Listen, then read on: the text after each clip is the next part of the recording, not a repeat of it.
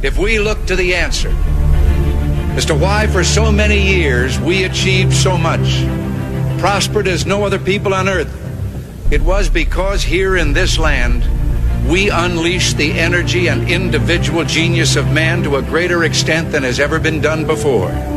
Those who say that we're in a time when there are no heroes,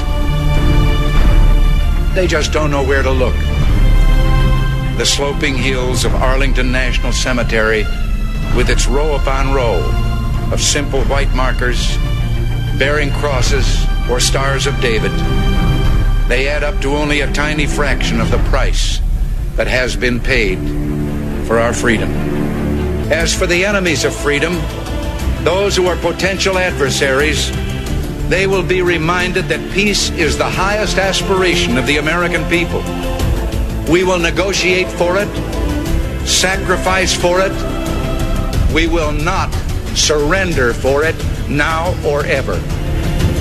We are Americans.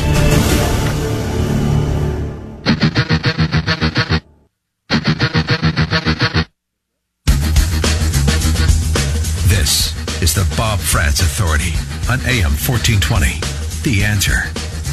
Hour number 2 is underway. It's 9 minutes. It's 10 o'clock. Thanks for being with us on this Tuesday, the 21st morning of the 9th month of the year of our Lord, 2021. And you know what that means. It's Tuesday. It's Kirsanow Day. Let's welcome Peter Kirsanow back to our program. He, of course, is a member of the United States Commission on Civil Rights. He's an attorney. He is a best-selling author. He is a columnist for the National Review. And he is, of course, the host of the Kirsanow Report here on AM 1420 The Answer. Pete, good morning.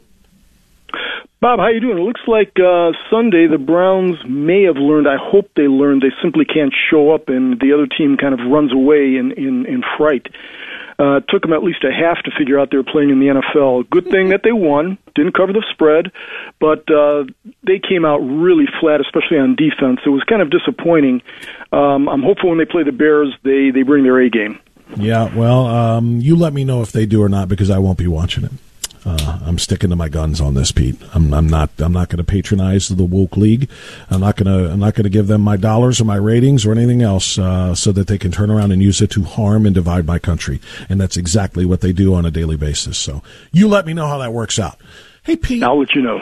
Pete, this is totally off topic. I was just kind of, when I was promoting you at the top of the show and, reminding everybody that you were coming on today, I mentioned your status as the longest serving member of the Civil Rights Commission ever, that you were appointed by George W. Bush and that you made it through both Obama eras, terms rather, through the Trump term and now into the Biden term. And you've been doing this for 20 years and you do it as a minority. And I don't mean racially, but I mean in terms of your ideology as a conservative Republican.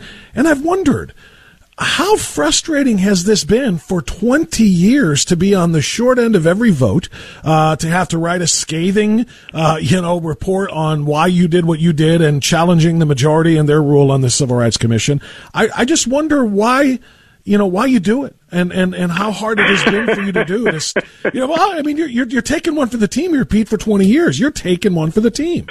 Yeah, I think it's because I played football for so long and boxed and everything that I had too many concussions, so that may have something to do with it. But I think it's very important. The U.S. Commission on Civil Rights is not the most important agency, but as we've discussed before, a lot of the crazy ideas that the left comes up with, they have their inception at the Civil Rights Commission. I've said on your program several times that if you want to know what the left is up to or what they plan for 5 to 10 years from now, come to a Civil Rights Commission hearing today. They try out all of their schemes at the Civil Rights Commission. I get a preview. It's eerie and unerring because think about everything from critical race theory to transgender to everything. All these things were previewed at the Civil Rights Commission 10, 15 years ago, and I try to warn people about it. And I think it's important that, we have somebody at the Civil Rights Commission who can push back and also advise Congress and testify before Congress, as I do, as to what's coming up, what they're about to face, and also the remedies, the pushback that they should be employing. Now, Congress doesn't always do those things, but look, I believe that we've got to do whatever we can as citizens of the United States of America. And the other thing is that you mentioned that I'm in the minority, and yeah, for the vast majority of my 20 years, because of the statutory structure for appointments to the commission. I have been in the minority, but the good news is that recently the commission became a 4-4 conservative versus liberal split due to the ascendancy of J. Christian Adams, who President Trump appointed, and so we have a 4-4 split now, which means we can at least neutralize the loonier things that come out of the commission. Now, the commission is still chaired by a progressive, so that they control the agenda, but they don't control what comes out of the commission in terms of the type of topics, the type of hearings we've got. In addition, there was a short period of time during the Obama era where conservatives did have the majority, and we did some pretty good work. We came up with some decent reports, such as the effect of legal immigration on black unemployment, and the New Black Panther Party report, the New Black Panther voting intimidation report, and so on and so forth. So we had a lot of things, and it's also important because I've been on the Civil Rights Commission, also the National Labor Relations Board and other things.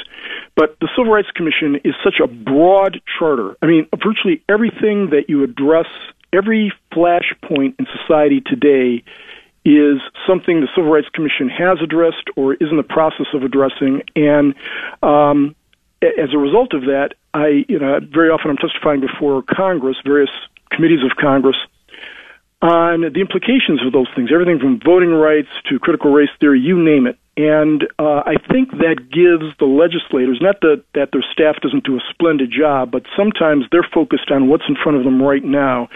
And we try to give them an idea as to what's coming down the pike and what the defenses they should be marshaling against the loonier aspects of the progressive agenda. So I think, there are real heroes in America doing the work of protecting the Constitution, protecting the United States of America. They're mainly in the military and law enforcement, but they come in all kinds of... I try to contribute my little part by being kind of the Paul Revere of lunacy.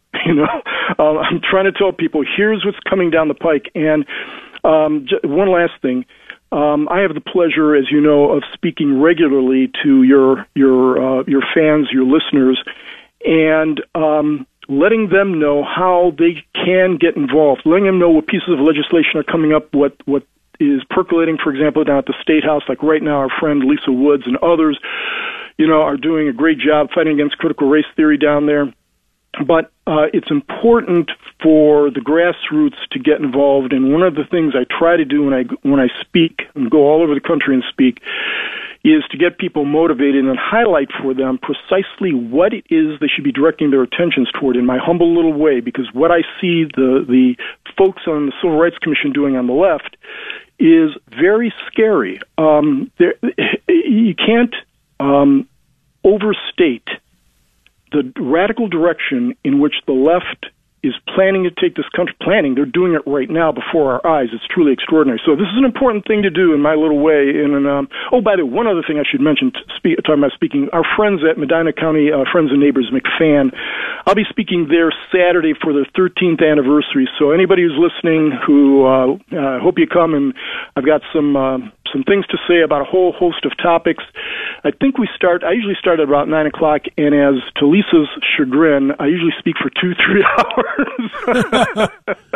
Because I've got a lot to say. I got a lot on my mind. So it's I know you do. And now you cowboy. Do. And by the way, Pete, thank you for that great explanation. And I will just say this. While you acknowledge that your commission may not be the most important commission in D.C., you do an amazing job at what you do with it. You take it seriously, and you really do use it to the benefit of the people. And I really respect that, and we all appreciate that. So, thanks so much, Bob. Yeah, absolutely. All right, Pete. Let's get to the issue at hand here. There's about 16,000, they say, Haitian migrants, mostly Haitian migrants, who are underneath a bridge in the Del Rio sector along our southern border. This is 100% the responsibility of Joe Biden and Kamala Harris. They are crossing that border. They are being caught. Most of them are being transported and ready to be processed and put on an ICE plane to be sent to another city in the United States. But they do have to round them up, and Border Patrol is doing it the very best way they can. Now, the latest complaint, I want you to speak to all of this, so bear with me, Pete. In addition to the fact that there's 16,000 people under that bridge, in addition to the fact that we have had a new record high of border encounters every month of this calendar year, Jim Jordan is famous for listing it. Each and every month beats the record set the previous month.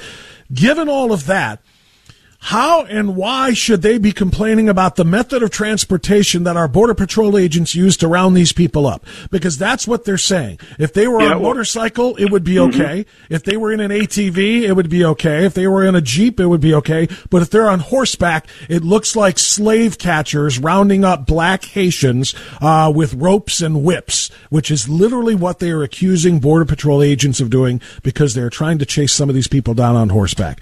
Pete, I thought we'd crossed the Rubicon a long time ago, and I think we just crossed another one. Yeah, we get nuttier and nuttier, and the left gets their history from TV shows and movies. They don't have the slightest understanding of anything about that, and so what they do is they try to seize on something like that to deflect from their gargantuan problem that they have intentionally created. This isn't simply neglect. This is part of the progressive experiment. It is part of Biden policy to open up the borders and change the demography of this country. You and I have been talking about this for several years. I know Tucker has recently come up with this, this notion that the reason for the progressive immigration policy is to change the electorate, and that's precisely right. What's only extraordinary is that more people haven't realized it over the last 15 years.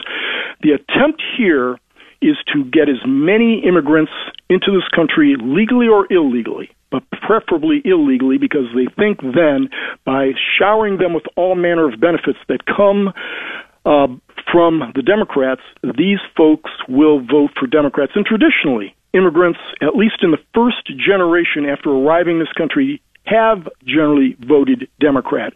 And they believe that by taking these folks and then putting them on planes and buses at our expense without telling us where they're going until they dump them off in purple states, they want to turn the purple states red, they want to turn the red states purple. This is a project to enshrine permanently Democratic hegemony in the United States, political hegemony in the United States. That is what's going on, and too many Beltway Republicans are just so sanguine about it. I mean, they will mouth opposition to it. They will say certain things, but they don't understand the urgency of making sure this stops for a host of reasons. From their own political survival, you would think they'd be concerned, if for no other reason, with their political survival, and still they're not acting as hysterically as I maintain they should. But there's other reasons that you and I've talked about forever and ever and ever. I mean, I just mentioned the effect of illegal immigration on black unemployment. This is disastrous for low-income workers. It's going to displace them. It's going to lower their wages. It's just horrible, and we've got the evidence of it over the last 20 years. But right now, the most immediate two things are things that present just clear and present dangers to the people of the United States of America. One is very clear, terrorism. We just endured the greatest humiliation in the history of the United States by abandoning the hotbed of terrorism, and we don't even know who's coming over here. We've imported a lot of them voluntarily through our own planes, and we haven't vetted them. On top of that, we know that the southern border is the primary entry point for everybody in this country, and if you've got not even sophisticated terrorists, any terrorist worth his while is going to be saying, oh, that's where I'm coming across, so they're coming across. And then on top of that, after Biden issues what I consider to be an unlawful vaccine mandate, they don't impose the same kind of restrictions on illegal immigrants. They get treated like special people. Not only do they get free health care, free transportation, wherever they want to go, they don't have to show a vaccine card that you've got to show in many places, many woke places in the United States of America. So they get preferential treatment, and then after that, the United States of America is paying. We are using our tax dollars that go to the Catholic Charities of the world and others, all these NGOs that are housing, feeding, clothing these illegal immigrants, which then encourages even more to come. And so they're getting free benefits. They're getting preferential treatment, and we don't even know who they are. On top of all that stuff, all these border cities, of course, are very concerned. And by the way, as you know, several of the cities along the Rio Grande that are 70 to 80% Hispanic and voted overwhelmingly for Hillary Clinton in the 2016 election, in 2020 voted for Trump because they see what's happening. The Democrats want to cast this as a racial matter, that somehow if you're against illegal immigration, you're a racist. The opposite is true. The Hispanics down on the border are some of the most vehement opponents to what's going on down there right now. Well, widely praised former head of the U.S. Border Patrol, Rodney Scott, who Joe Biden ran out earlier this year for no good reason whatsoever, said this: low-level, unsophisticated, uneducated smugglers are illegally crossing the border and increasingly evading apprehension daily. To think that well-resourced terrorist networks, criminal organizations, and hostile nations are not doing the same is naive. He said that the U.S. is significantly downplaying the vulnerability that this creates for terrorists, narcotic smugglers, human traffickers, and even hostile nations to gain access to our homeland. Border Patrol is rapidly losing the situational awareness required to know who and what is entering our homeland. And, Pete, as we take our break, the question I'm going to ask you on the other side is do you agree with Jim Jordan, who said this isn't because of incompetence? This is absolutely intentional. And I'll get your response to that next on AM 1420.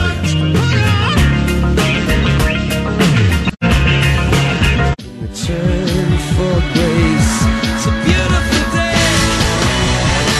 10:26.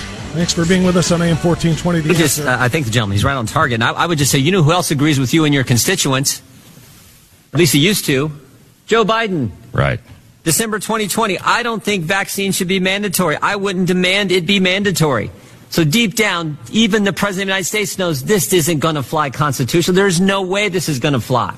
All right, apologies. That was not the correct clip. My apologies, Peter Kirsanow. What I did want to play for you is Jim Jordan declaring that it is impossible for any reasonable, sensible person to look at this migrant crisis, with each month bringing a new record high number of border encounters and crossings over the last month, and now with this Haitian crisis in the Del Rio sector. It's impossible to see this as being an accident or incompetence leading to this incredible crush of humanity on our border. He said it's intentional. It is exactly what the Biden administration wants to have happen. Is he right, Peter Kirsanow? And why? Absolutely. If that is the case, why? Right. Jim Jordan is absolutely right. And as I said earlier, what really frustrates me, and I bet it frustrates your listeners because I talk to so many of them, is that they see it and they're wondering why aren't there 500 more Republicans at the national level in addition to Jim Jordan, who's very often the lone voice out there shouting in the wind. This is so abundantly plain and apparent. This is not mere negligence. This is intentional, and the reason they're doing it, as I said before, the major reason is to change the electorate. They want, this is a short-term, it's not a long-term strategy. Believe me, it is not a long-term strategy. One of the reasons why they want to have amnesty in that $3.5 trillion monstrosity is so that immediately these folks can become Democrats. But they know eventually they will be Democrats. Eventually there'll be some form of amnesty, or by hook or by crook, they will gain voting rights, as many of them do. Whether it happens next year or 3 years or 5 years from now, that's the project that is at the forefront of this illegal immigration debacle that we're seeing. So, now, having said that, Pete, real quick, how big of a blow was it for them on Sunday evening when we learned that the Senate parliamentarian said you cannot provide amnesty / pathway to citizenship for millions of illegal aliens in this country in the budget reconciliation bill, the $3.5 trillion Green New Deal starter kit that they were intending to use for that? I'm going to go back to what I said before. Republicans better get, as Clint Eastwood said, he's my favorite American philosopher. Clint Eastwood said, you got to get Plam, Mad Dog, Mean. In other words, what they have to understand is that this is a temporary victory. This was a no-brainer that you can't do this because it had nothing to do with the budget. Right. But what Republicans fail to understand is Democrats view this as a war, and Republicans think this is some kind of Marquis de Queensberry rules that govern the way they engage in political discourse. This is flat-out punching people flat in the mouth. What the Republicans need to do and understand, I think some of them do, Jim Jordan clearly does, but so many of them act as if, it's business as usual, that this is 2000, that this is your father's Democratic Party. It is not. It is hard left, and they're going to be coming back again and again and again. They can't rest on their laurels.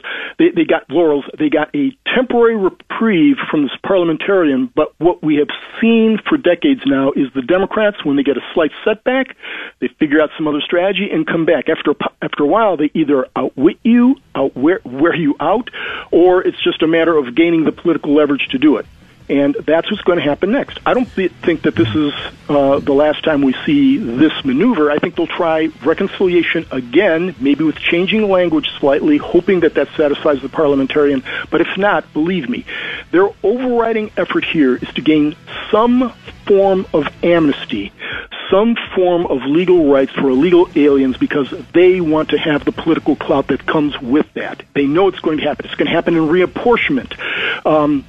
It's going to happen when you assign, for example, votes in the Electoral College. It's going to have all kinds of ramifications that Democrats have been working on, long-term strategy now for several decades, and Republicans have been doing business as usual type of pushback. They better understand they're playing a big-time, vicious war, and they better put their game face on. Peter Kirsanow with us on AM 1420 The Answer. He's right back with us after the news.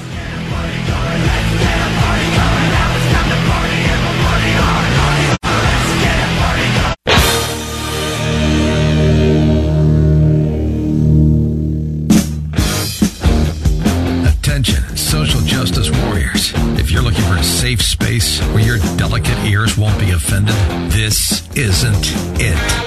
This is the Bob France Authority on AM 1420. The Answer. All right, Peter Kirsanow continues with us now at 10:37. One more segment with Pete as we stay on the border. And Mr. Kirsanow, when you lose your water carriers, you're doing it wrong somehow. And MSDNC has been right there really kind of in lockstep, neck and neck with CNN and doing every single thing, every amount of bidding that the Democrat Party has needed them to do, which is why this matters a little bit more. Stephanie Ruhle talking with her panelists on how Kamala Harris, the vice president, is doing as the border czar. How about the message from our vice president? Where is she? She was supposed to be in charge of all of these migration issues, going to those northern triangle countries. That's obviously not Haiti. That was one of her first international trips with the message, do not come here illegally. People aren't listening. What is she saying now?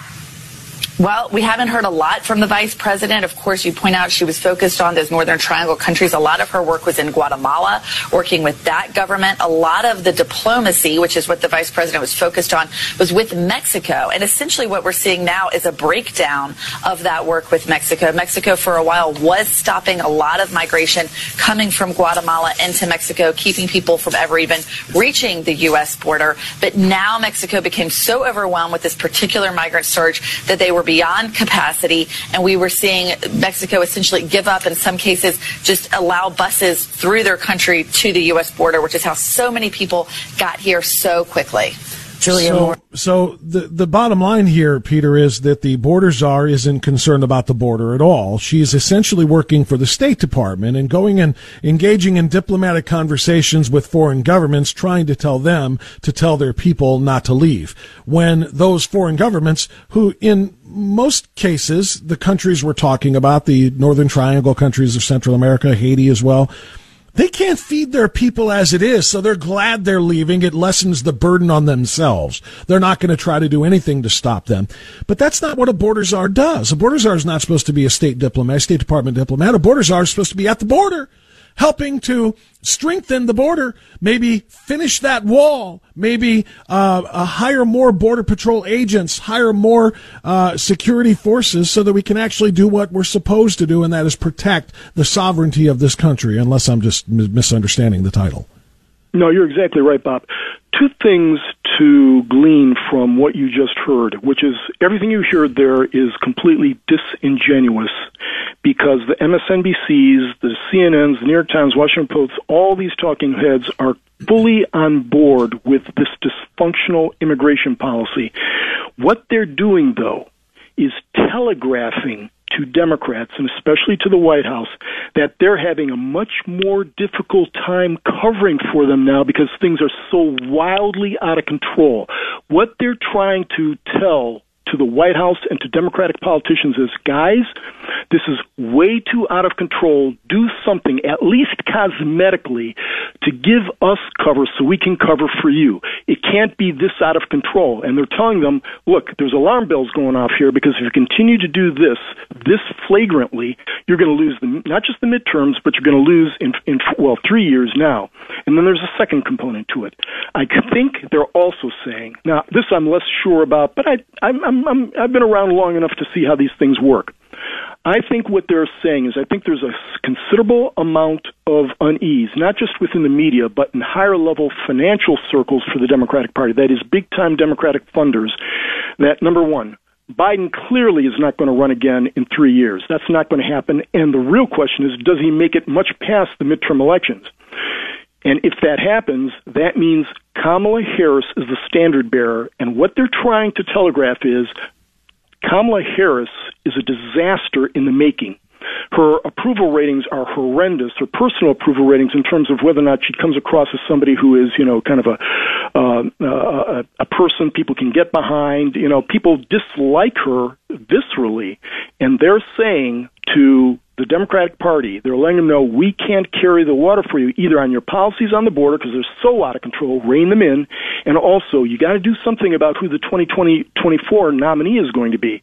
Think hard about that, because right now this looks like a disaster. It's spiraling out of control. We can't cover for you guys anymore.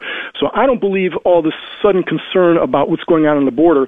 This has been going on now for 8 months. We're going to set a record for the number of illegal immigrants coming across the border. I think some of the smarter media folks, and that is, heck, all you got to do is be able to spell cat. After you spot them, the C and the A, of course, as Hollywood Henderson used to say of Terry Bradshaw.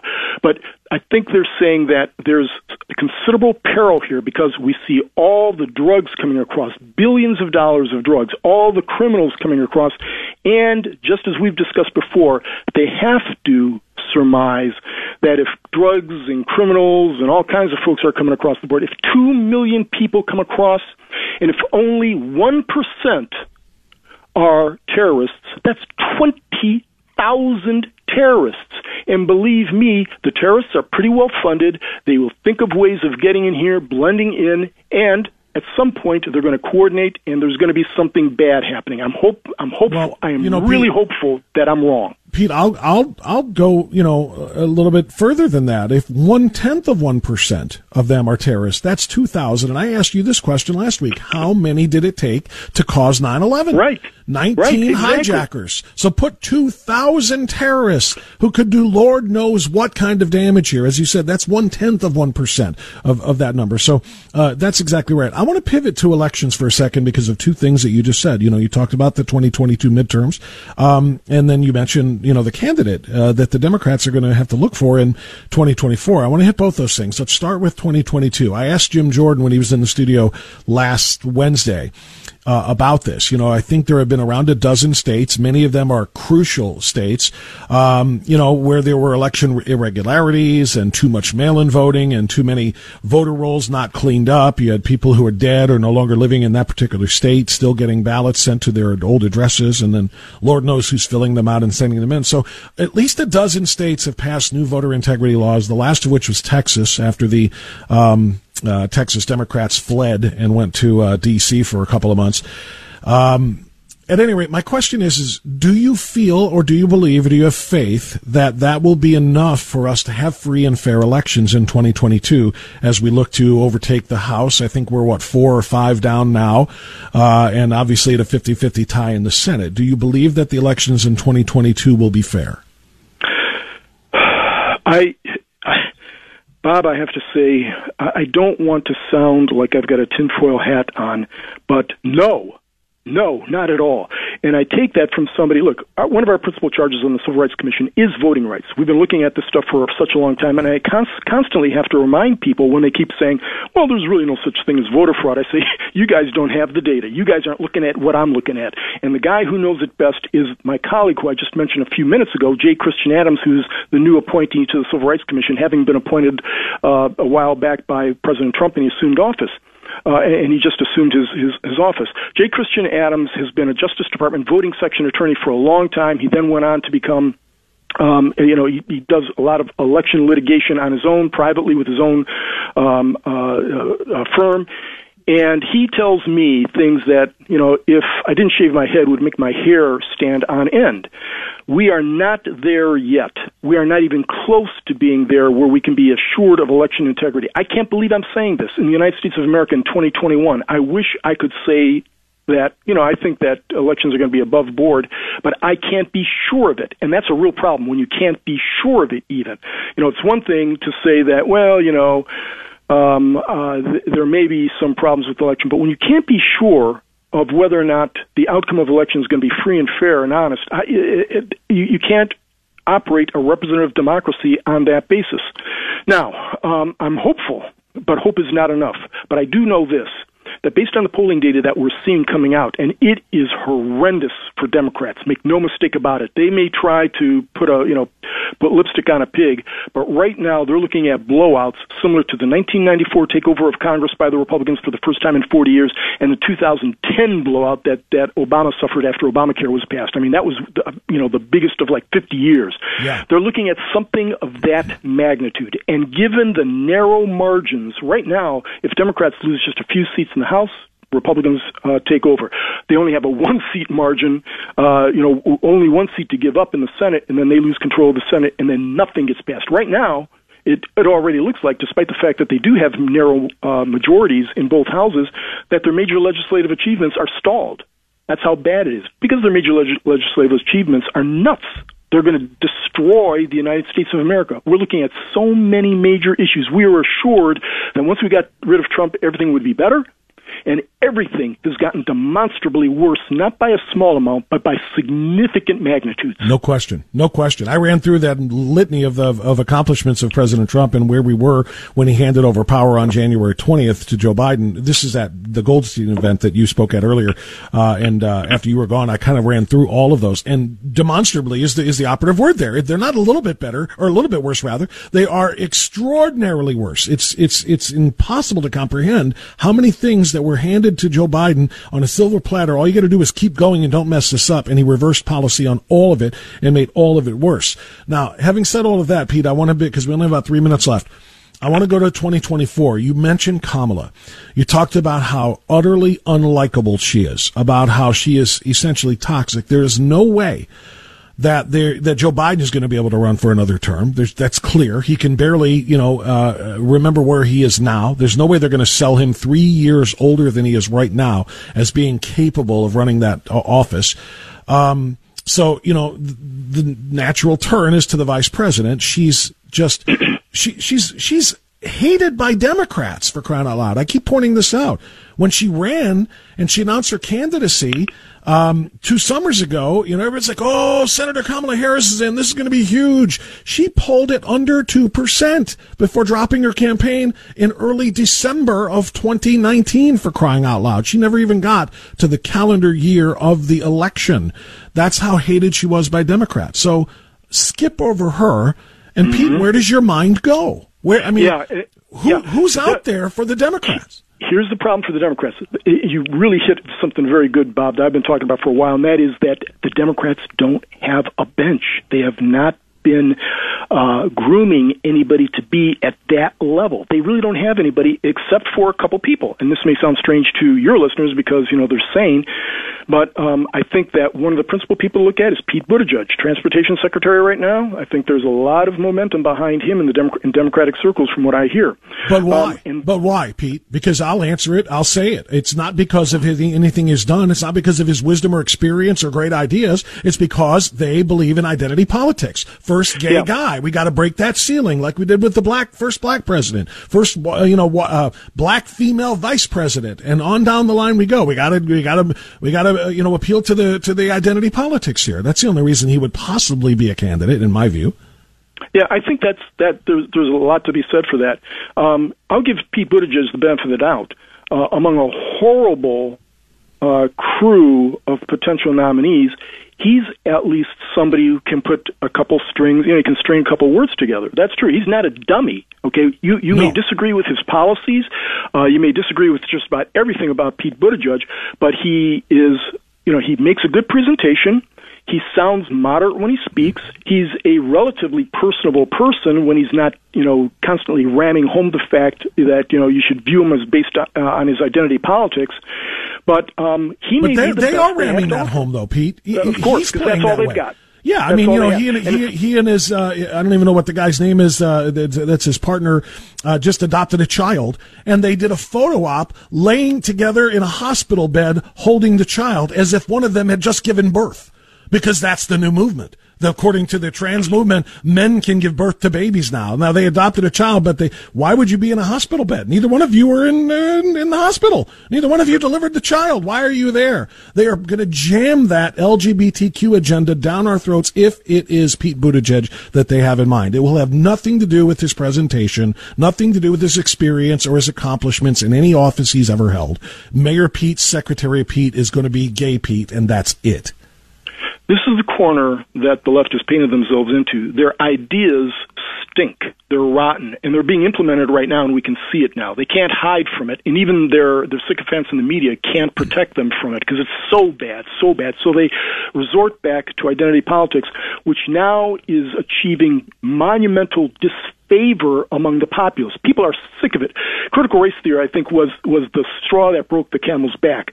People are sick of this stuff, but that's all they've painted themselves into this corner that all they have is first female, black female vice president, first this, first that. That's all they have. And then when these individuals are elected only based on what they are, not what their programs are, we see their programs are horrendous, and people recoil from that.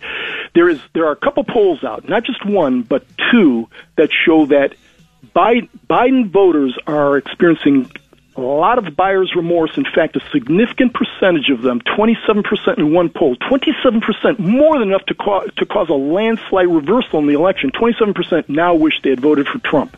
And I'm wondering why it's not 100%, frankly. But 27% now regret their vote. And another poll was similar to that. I don't remember, it was like 24%. But everyone understands the reversal of the last 8 months has been so significant and profound when we had the lowest unemployment. Even in the context of COVID, the United States wasn't doing that bad in the context of the greatest pandemic. Yeah, but there's no mean tweets now. Remember, there's no mean tweets, and the adults are in the room. The adults are in the room now, exactly. So that's the fact that I have to pay $200 to $400 more at the pump per year. That's worth not having to face a mean tweet every now and then. This is horrendous. People get it, I think. And right now, there's also a poll I saw that came out. I didn't really delve into it. That shows that right now, Trump would win a 2024 election in a landslide.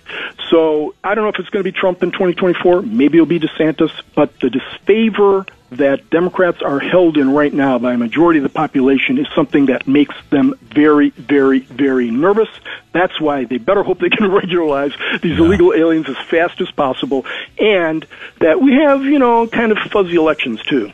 Well, I'll tell you what, man, it's going to be something to see, especially, you're just talking about trying to find a bench on the Democrat side. On our side, I'm worried about how deep it is because, I love Mike Pompeo, and he's going to run. Yep, I do and too. I like Tom Cotton, absolutely. And Tom Cotton's going to run, and I like Tim Scott, and Tim Scott's going to run, and Ron DeSantis, I love him. He's going to run. This is going to be very, very difficult, I think, even for diehard Trump supporters to say, man, how do you... I think it's great, Bob. I think it's great. The Republicans have such a deep bench, and these are, to a large extent, very good and principled individuals. I don't know them all personally. I've dealt with a few of them I'm a member of the Civil Rights Commission stuff, but I think we're blessed to have this cadre of potential candidates. I'd much rather be in our position than the Democrats. No question about it. Peter Kirsanow, the question is when you're going to run. Thanks, Pete. Appreciate it. Take care, Bob. Bye-bye. Let's get our final time out. Come right back on AM 1420 The Answer.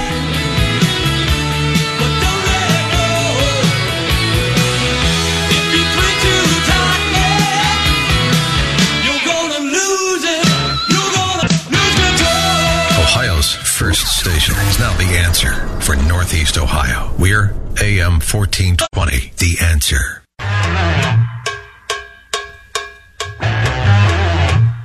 All right, 10:57. Wow. Great stuff from Peter Kirsanow, as always. I was only half kidding when I said, when are you going to run? What a fantastic candidate he would make. He's on a debate stage. Holy cow. He would have the likes of Kamala Harris crying and saying, please, no more. Stop. You're bludgeoning me with facts and common sense. Oh my God, it would be so hilarious. Let me get a call or two in here before we're done. Charlie in Westlake. Thanks for waiting, Charlie. You're on the air. Go ahead. Hey, Bob. Thanks for taking the call. Great show. Hey, I'm giving Kamala Harris credit. She figured out the root cause. It's American greatness, and all we have to do is get rid of American greatness, and the people will stop coming. So we got to give her credit. She figured it out.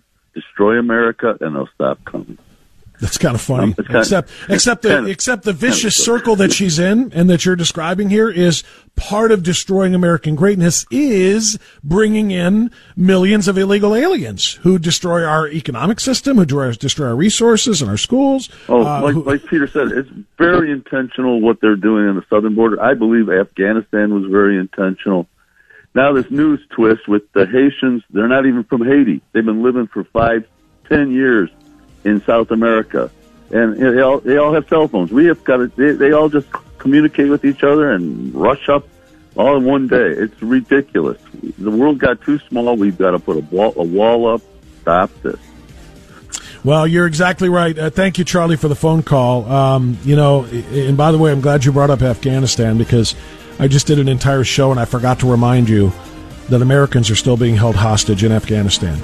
No one is covering it. No one is talking about it. There's still American hostages hiding from the Taliban, hoping to go unnoticed so that they don't get, treated the way Americans do by the Taliban, a terrorist organization. And that, my friends, is 100% the responsibility of Joe Biden. We'll see you tomorrow.